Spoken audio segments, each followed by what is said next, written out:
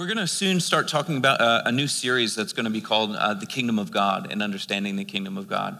When I was in Australia, I had the opportunity to share at a church, didn't plan on sharing at a church. There was a pastor who had visited here a year ago when I was visiting my wife. When I was visiting my wife's family just a few weeks ago, found out that pastor was just very close to where Ruth's sister lives, and he's invited us to come and join him. And so on Mother's Day, I shared a message, and there's something that kind of came out of just the overflow of my life that I just started to share in the beginning of that message that really was resonating with me. Have you ever preached or talked to someone about God and you start challenging yourself? Like the Holy Spirit's challenging you. And I just found this word so challenging, and I just felt like this is something that the Lord wants to take us into. And I titled this message, Getting into Position. Because it's important that we are in position for God to use us in the way that he wants to use us. And I believe that he's preparing us and prepping us for the advancing of his kingdom in the city of Albuquerque. But we actually need to be in position for us to receive his orders and be able to act on what he wants us to do. And as long as we keep treating, as long as me included, if we keep treating Jesus as a supplement and not our Savior, we'll never really see transformation. He's never been made to be taken as a supplement. And so many times we find ourselves oftentimes in this position where we live our life and we add Jesus to it. And it never was supposed to be intended that way. It's actually, we're dead to ourselves. We need to give our own life up and receive the life that he's given us. You know, and oftentimes in counseling sessions, even with my own friends and even in my own life, sometimes I find myself complaining or being upset or talking about how I was offended or talking about how this person was offended. And I find that the majority of the reason why we're doing this is because we've made Jesus our supplement. It's like we haven't died to ourselves yet. Like our whole life is centered around us and how the world affects us. It's kind of like taking us back into the times where we thought the sun rotated around us, the earth, right? Because that was our perspective. That is our perspective. We see the sun come up and go down around us, around the earth. And so we just assumed, the old school science that the sun was, we were the center, the earth was the center, and the sun rotated around it until we gained a larger perspective, until we realized, oh no, we had it all wrong. We actually rotate around the sun. And there's going to be this transformation of your mind where at some point you realize, sometimes I still go back to it, but at some point we realize that no longer is the world or life rotating around us, but we are actually rotating around the sun. We are made for him. And so our life is his life. You guys are so quiet. You okay? Yeah, there we go. Woo, there we go. I want to share with you a dream that I had many years ago before I ever thought I'd ever be in ministry. And I just also want to say that the pinnacle of life, the success of life is not to be in the ministry. I used to think that. I used to be at church, growing up in church, and it was like, well, if you're really godly, you'll be a pastor. And of course I realized that was just a myth. It's like, if you're really godly, your whole life will be his. And whatever you do, you'll do for him. And so that's that. But I was working in the marketplace. I was working for Verizon Communications, for corporate Verizon, and I had a very good job. But I was going through a really tragedy in my life, and it was a horrible circumstance. And I don't want to get into all that, but I was just at a really low point in my life, and Jesus radically saved me. I was in a bar, Thanksgiving night, all by myself, and God sends an angel, basically, somebody to, I say my angel, but just I don't know, just a person, and who spoke into my life, and I just rededicated my life to Jesus, gave him everything. And so now I'm still working at Verizon. All my vacation time, I just dedicated to God. So I just said, whatever, I was going on short-term mission trips. I had 5 weeks vacation because I'd built up some tenure with Verizon. So I would go and just any missions trips that were happening, I just loved doing it. It was like, have you ever been on a short-term mission trip? You find out, at first you think, I'm gonna help all these people, and then you realize, oh no, there's a lot of things God's fixing in me, right? And so you become back more changed than you probably ever changed anybody, in some ways. That's how I found it. But I just wanted to dedicate, so I had no plans of going into ministry or nothing like that, but I was just doing missions and serving in my church at that time. And I had a dream. I don't have many dreams that are so vivid. Have you ever had like a vivid dream, like you thought it was so real, like you had to check when you woke up, like, did that really happen? And sometimes it's just, you had bad pizza the night before, and sometimes I believe God can speak to you in a dream.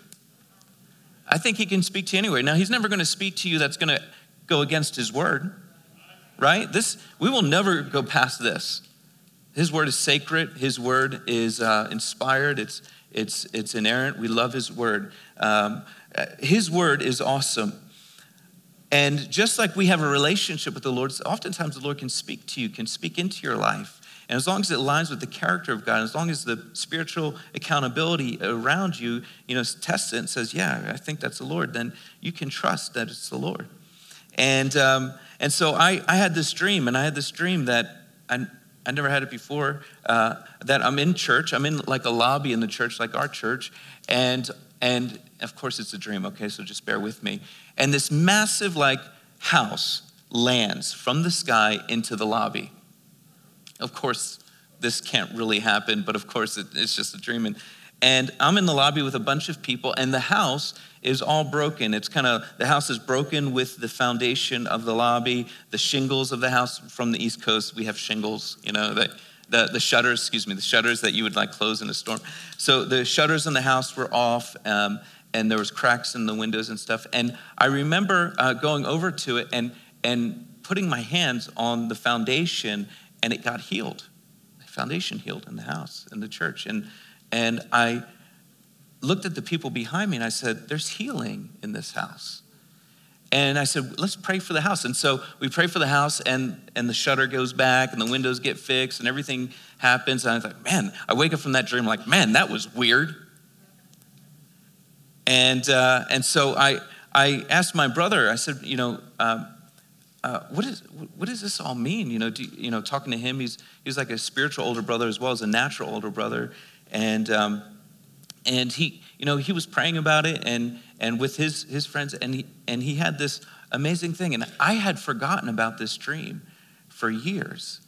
And then I was on my email and it came back up, and I just thought, this is what God has put in me since back over 10 years ago, 15 years ago, was that the restoration of the temple and the table is going to be back together again, where we're not just going to come together and gather on Sundays, but we're also going to be gathering in homes. That God is not just moving in the church, but he's going to be moving in the houses of Albuquerque, and that there's healing that can happen. And I just believe that God is going to move in our city. And I believe that he's going to use all the churches of Albuquerque, not just one church, not just one denomination, not just certain pastors, any pastor who's willing to just follow where he leads. I believe that God is going to use them, that the world is longing for who Jesus is, and we have the answer. And so I'm just really focused on that. And I want Jesus to flow through the whole city. And so we need to get into position. And what that position often looks like is being selfless in who we are and following him. Let's go to Proverbs 4:23-27. It says, above all else, keep your heart with all vigilance, for from it flow the springs of life. Put away from you crooked speech and put devious talk far from you. Let your eyes look directly forward and your gaze be straight before you. There's this principle I believe that we need to do is guard our hearts from the offenses that might be happening as we encounter the world out there, as we advance God's kingdom. We want our offenses to be we want our hearts to be unoffendable. And so it says, ponder the path of your feet, then all your ways will be sure. Do not swerve to the right or to the left. Turn your foot away from evil.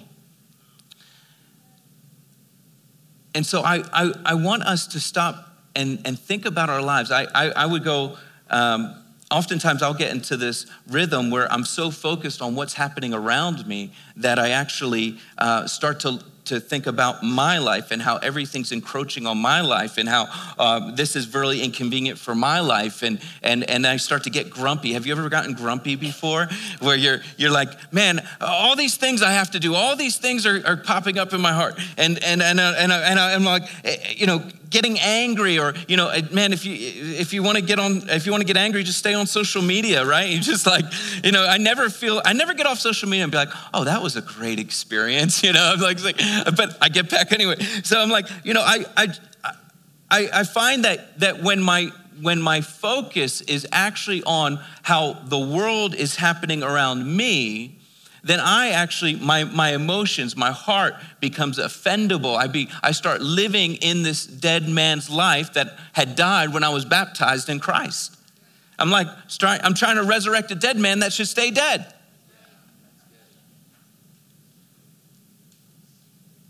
But when I focus on Jesus and the joy set before me, it actually, the happiness of my life is not about the obstacles that are in front of me. It's actually, I'm the happiest when my focus is on Jesus. And the joys of living for him are overflowing in my life. And it's like, I can't be offendable. I can't get angry. It's like, I can't be angry because I already have all this love and joy in me because of who he is, not because of who I am. It's like the freest way you can live. And sometimes I find, every once in a while when I clean, you're using, you have a sponge, right? Like if you ever used a sponge before, I have once or twice, and cleaning your car or whatever. And sometimes our heart can be like a sponge. Like, we're picking up all this dirt.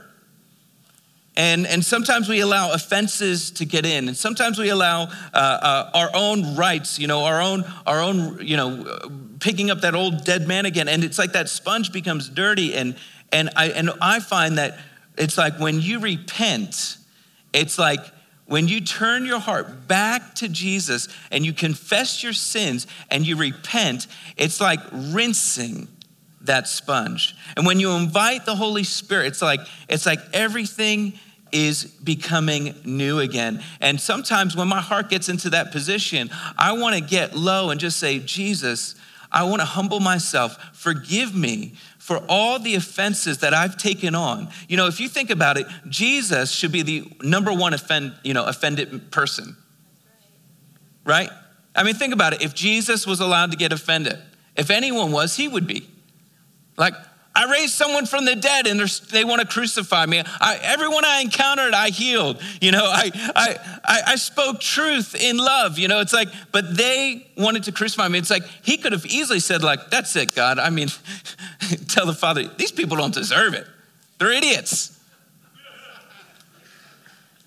If anyone had a right to be offended, it was Jesus. But because he's perfect love,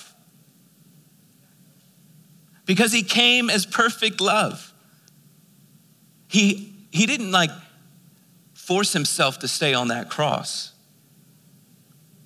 Because when you are perfect love, you want to stay on that cross. And what does Jesus say? Father, forgive them, for they know not what they do. When you're moving in the perfect love of Christ, it's hard to have an offendable heart. Because you're not thinking about yourself. Someone comes against you, you feel your love and compassion for them. It's like everything is upside down in the kingdom of God. It really is. It's so radical. It confounds the wise, right? It's so radical. It's like the last shall be first and the first shall be last. The greatest in the kingdom is the servant, right? It's upside down. It's backwards. It's like, you come against me, I turn the other cheek. You try to offend me, I see God's grace in you. This is the dynamic of following in the Spirit. I look at two disciples. In my opinion, one made Jesus his Savior, the other made him as his supplement. When you look at the lives of Peter and Judas, if you compare them, remember I compared Peter and John a few weeks back, and I said, the difference of Peter and John. Peter always wanted to prove how much he loved God, but John, the beloved, always knew how much God loved him, how much Jesus loved him. And what lasts on the cross? Who's at the cross? John. Why? Because when you know how much you're loved, right? 1 John, we love him because he first loved us. John knew how much God loved him. He knew how much Christ loved him. So that committed him to even being with him at the cross. Peter tried to use his earthly conditional love, saying, how much he loves Jesus. But when it came to being at the cross, Peter was the one who denied Jesus. But here's the redemption difference between Peter and Judas. We know that Peter and Judas in Luke 10, Mark 6, they went out with the disciples 2 by 2, driving out demons, doing signs and wonders that Jesus commanded them to do. And so that happened in all the disciples. They all come back with good reports. So we know that God used Peter and Judas, but we also know that both struggled with sin. We know that Peter struggled with maybe a bit of pride. We know that Judas struggled with greed. As John advises, he stole from the treasury that he was in charge of. His disappointment, Judas's disappointment led him to allow sin or greed, which opened up the door for his heart to betray Jesus. Let's look at Matthew 26, 14 to 22. It says this, "Then one of the 12, whose name was Judas Iscariot, went to the chief priests and said, 'What will you give me if I deliver him over to you?' And they paid him 30 pieces of silver. And from that moment, he sought an opportunity to betray him.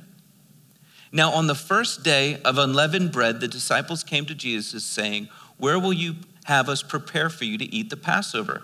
And he said, 'Go into the city to a certain man and say to him, the teacher says, my time is at hand. I will keep the Passover at your house with my disciples.' And the disciples did as Jesus had directed them, and they prepared the Passover. And when it was evening, he reclined at the table with the 12. And as they were eating, he said, 'Truly I say to you, one of you will betray me.' And they were very sorrowful and began to say to him, one after another, 'Is it I, Lord?' So let's read that again. And they were very sorrowful and began to say one after another, 'Is it I, Lord?' And then let's jump down to verse 25. And Judas, who would betray him, answered, 'Is it I, Rabbi?' He said to him, 'You have said so.'" Jesus said, "You have said so." Now here's the crazy nuance that oftentimes we pass over. Every disciple said, "Is it I, Lord?"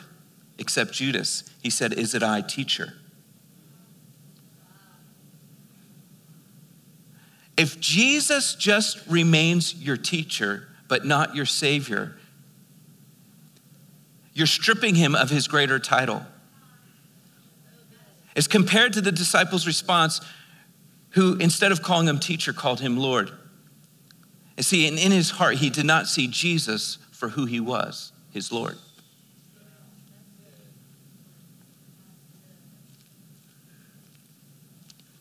See, Peter always recognized Jesus as his Lord and as later his Messiah. And so that's why there was the possibility for redemption in Peter's life, where Jesus said, "No, Peter, I'm going after you." Peter found repentance in the Lord and Savior. And Judas is empty because there's no salvation in just a teacher. So are we living our lives in a way that we're just supplementing the teachings of Jesus without really making him the Lord of our life? Let's look at Romans 6. And guys, I don't know. I usually come up here and I'm like charged up and I have this, but I've just been such a heavy heart this morning. So I've been praying through it, but let's look at Romans 6, verses 2 to 7. It says, "By no means how can we who died to sin still live in it? Do you not know that all of us who have been baptized in Christ, Jesus, were baptized into his death? We were buried, therefore, with him by baptism into death, in order that, just as Christ was raised from the dead by the glory of the Father, we too might walk in the newness of life. And let's jump down to, where did I have it here? Is there verse 11? Yes. So you also must consider yourselves dead to sin and alive to God in Christ Jesus. What is the Apostle Paul saying? He's talking about finally letting your old man die and living in the newness of Jesus Christ, where his life becomes your life now. See, when God doesn't follow your plan, we need to reorient to his plan. See, instead of trying to make God bless what we're doing, we want to try to bless what God is doing. It's so much easier. Instead of saying, God, this is my plan, I need you to bless it. We should all submit ourselves and say, God, what is your plan? Because we want to bless it. We want to follow it. We want to say yes and amen, and we want to pursue it. We need to reorient our lives and not be geocentric. What am I saying?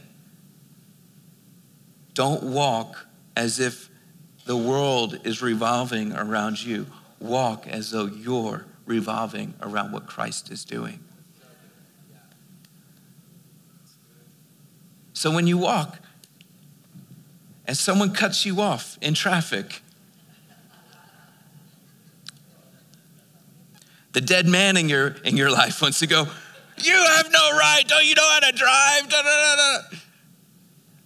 But instead you go, God bless him. God, I hope he never has an accident. God, if he's in a rush, Lord, would you just protect him, keep him safe? See, what overflows out of your life with an unoffendable heart is love. Because Jesus is the center of your life, and that's who you're pursuing.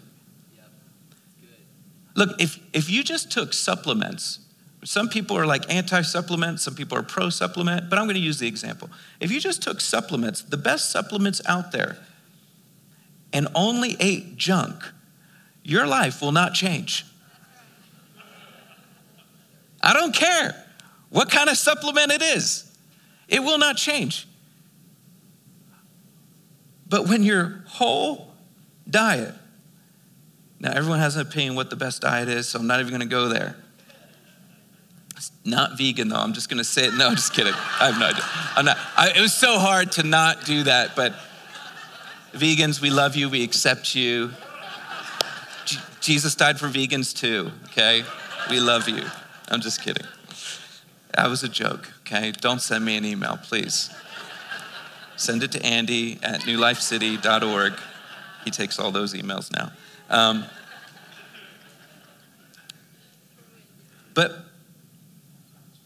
But change our thinking, okay? Look, living off this word once a month is not going to supplement. It's not going to change your life. It's not.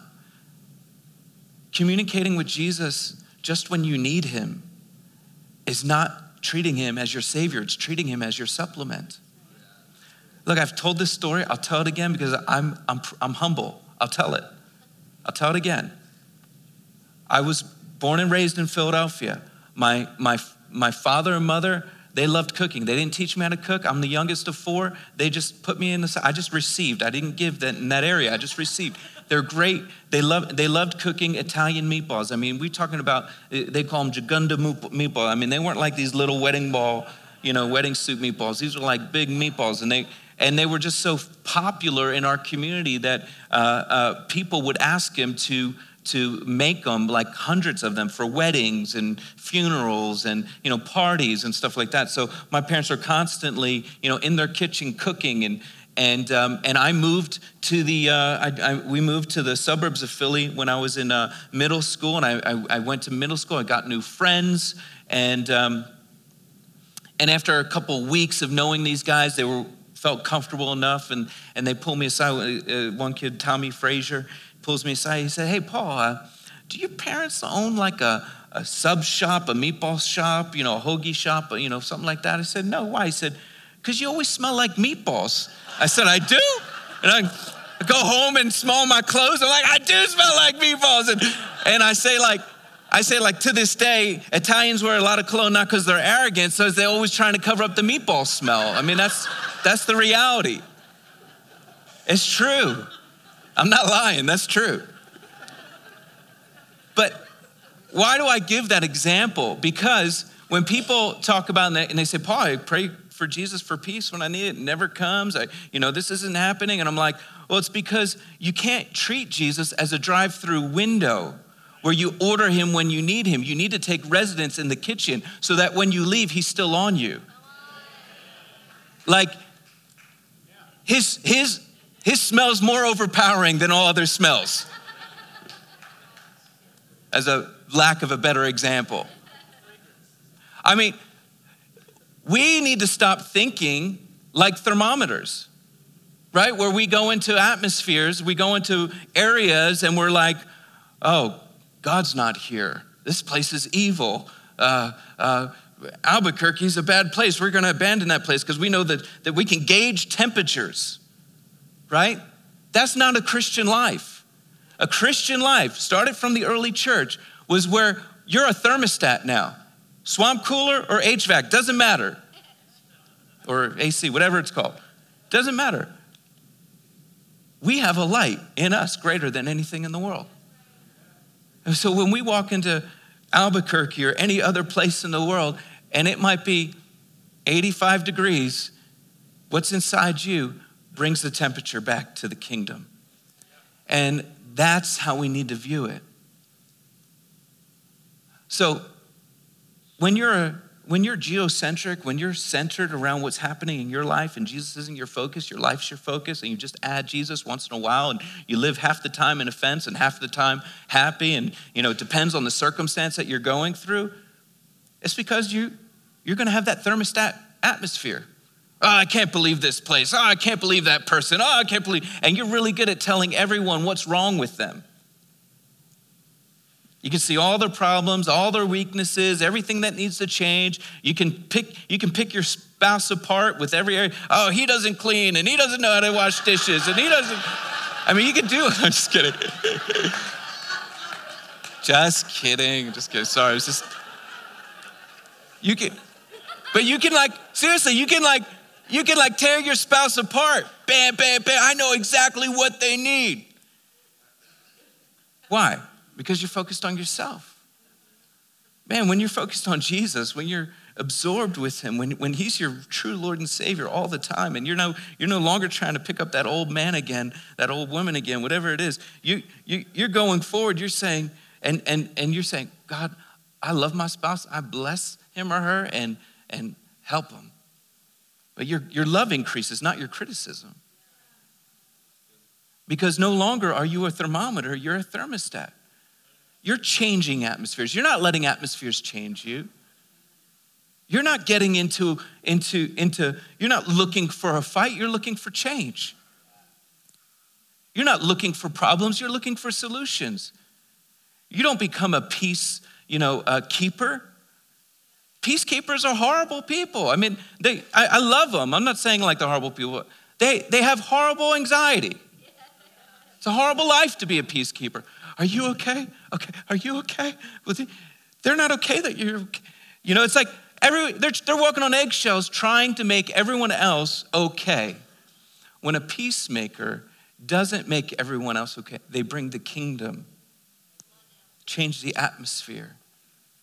They make a difference. It's transcendent. It's beyond any conflict. It's overcoming any obstacle. I wake up in the morning, and I'm not this way every day. I wish I was. But when I'm so centered on Jesus and who he is and when he just has my life, man, I wake up in the morning, I'm free as a bird. I can talk to anyone. I see the fullest potential in people. I have love for people that is not an earthly love, it's a godly love. And I have no agenda. I'm not trying to get people to come to my church. You know, one of the things about pastors is a lot of times they have an inferiority complex because it's like, you know, how many people are going to their church or is a person leaving my church? And then you start getting territorial. So it's a weird thing that the enemy uses to kind of perverse our minds. But what's so freeing is when you are truly focused on who Jesus Christ is in your life, you're like, I love you. You go to Church of Christ? Come on. That's amazing. You love Jesus too? That's awesome. You don't love Jesus? Do you want to? He's amazing. You have all those problems? Hey, Jesus never said that you're, see, when you take Jesus as a supplement, I'm sorry, I'm just shooting from the hip here, okay? But when you take Jesus as a supplement, you talk about all your problems and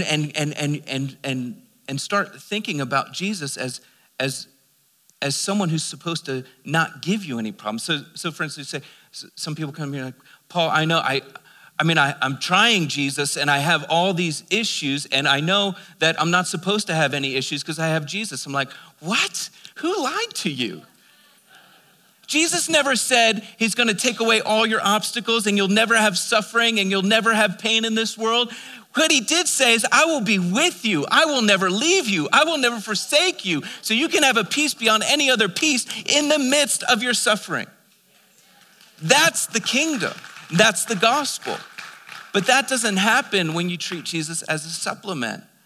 And the only way to start living our lives truly for him is to get into position of surrender.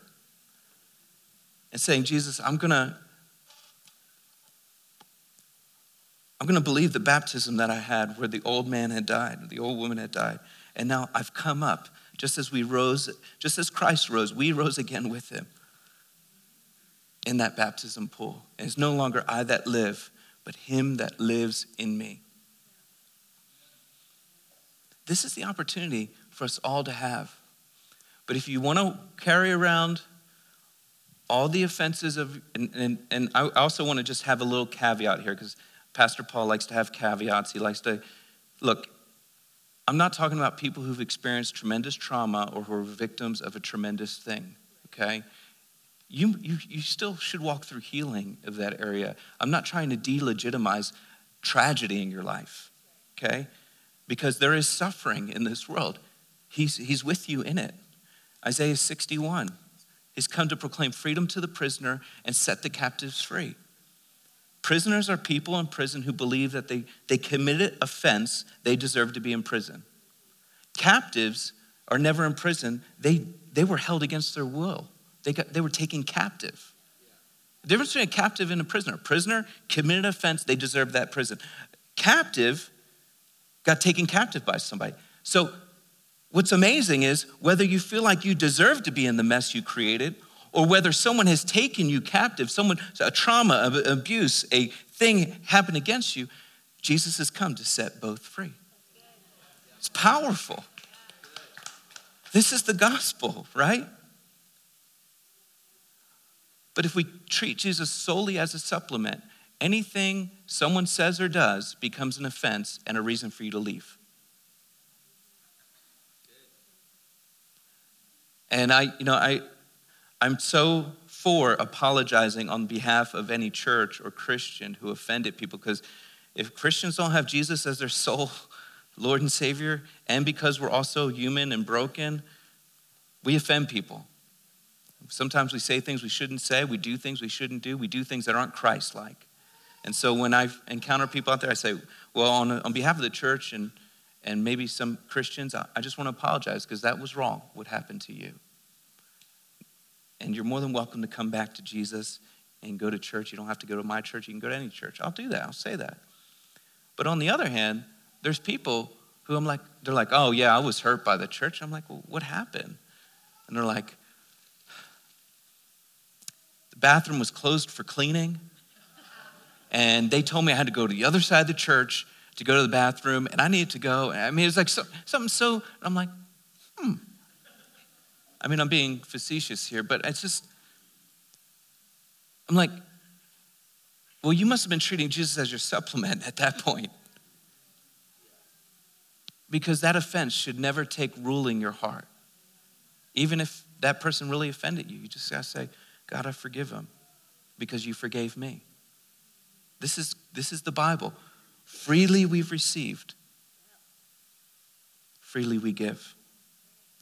We forgive much because we were forgiven of much. Why don't you stand?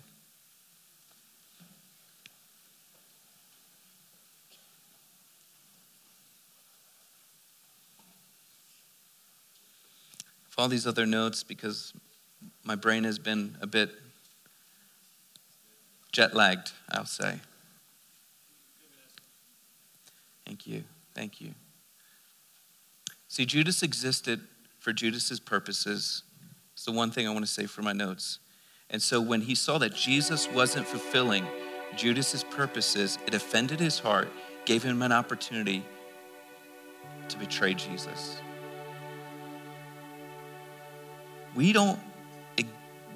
Jesus doesn't exist for our agenda. And once we get through that, it's the hardest thing to get through. It's the hardest thing if you were sold on Jesus will give you a lot of money and you will have no obstacles in life and your life will never be a life of suffering and you accepted Jesus on those basis, I'm sorry, that's not the gospel. It will never fulfill.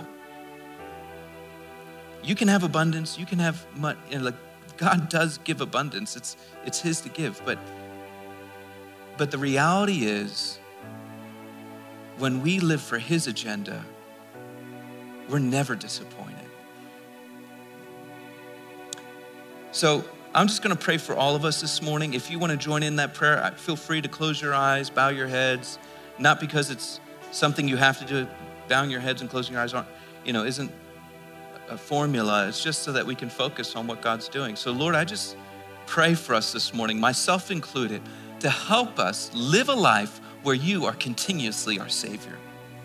Not that we would lose our salvation, but Lord, that we would have you as our Lord every day. And we wouldn't treat you as a supplement in our life, but we would walk in the faithfulness that you've called us to walk in. Lord, would you get us into position so that we can be used by you? We surrender every offense we've been carrying, God.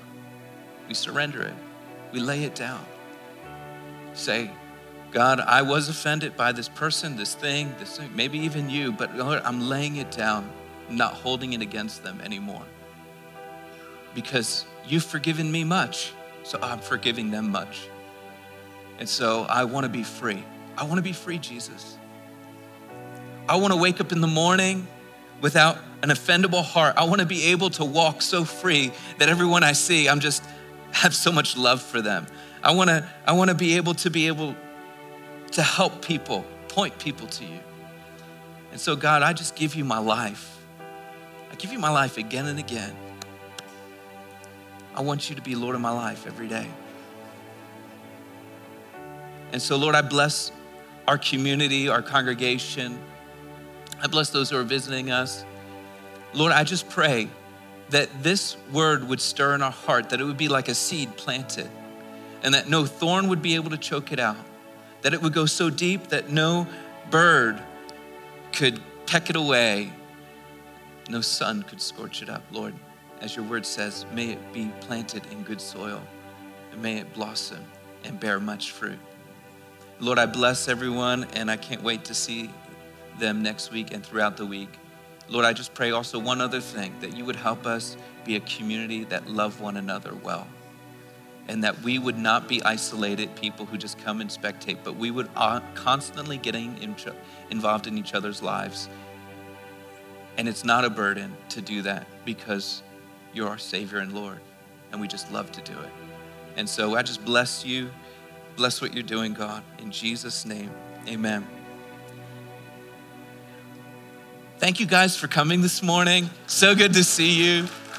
You're amazing. You're all amazing. If anyone needs prayer for anything, we have a ministry team here. I just invite the ministry team to come up, and we'd love to pray for you. Other than that, have a great weekend, and we will see you next week.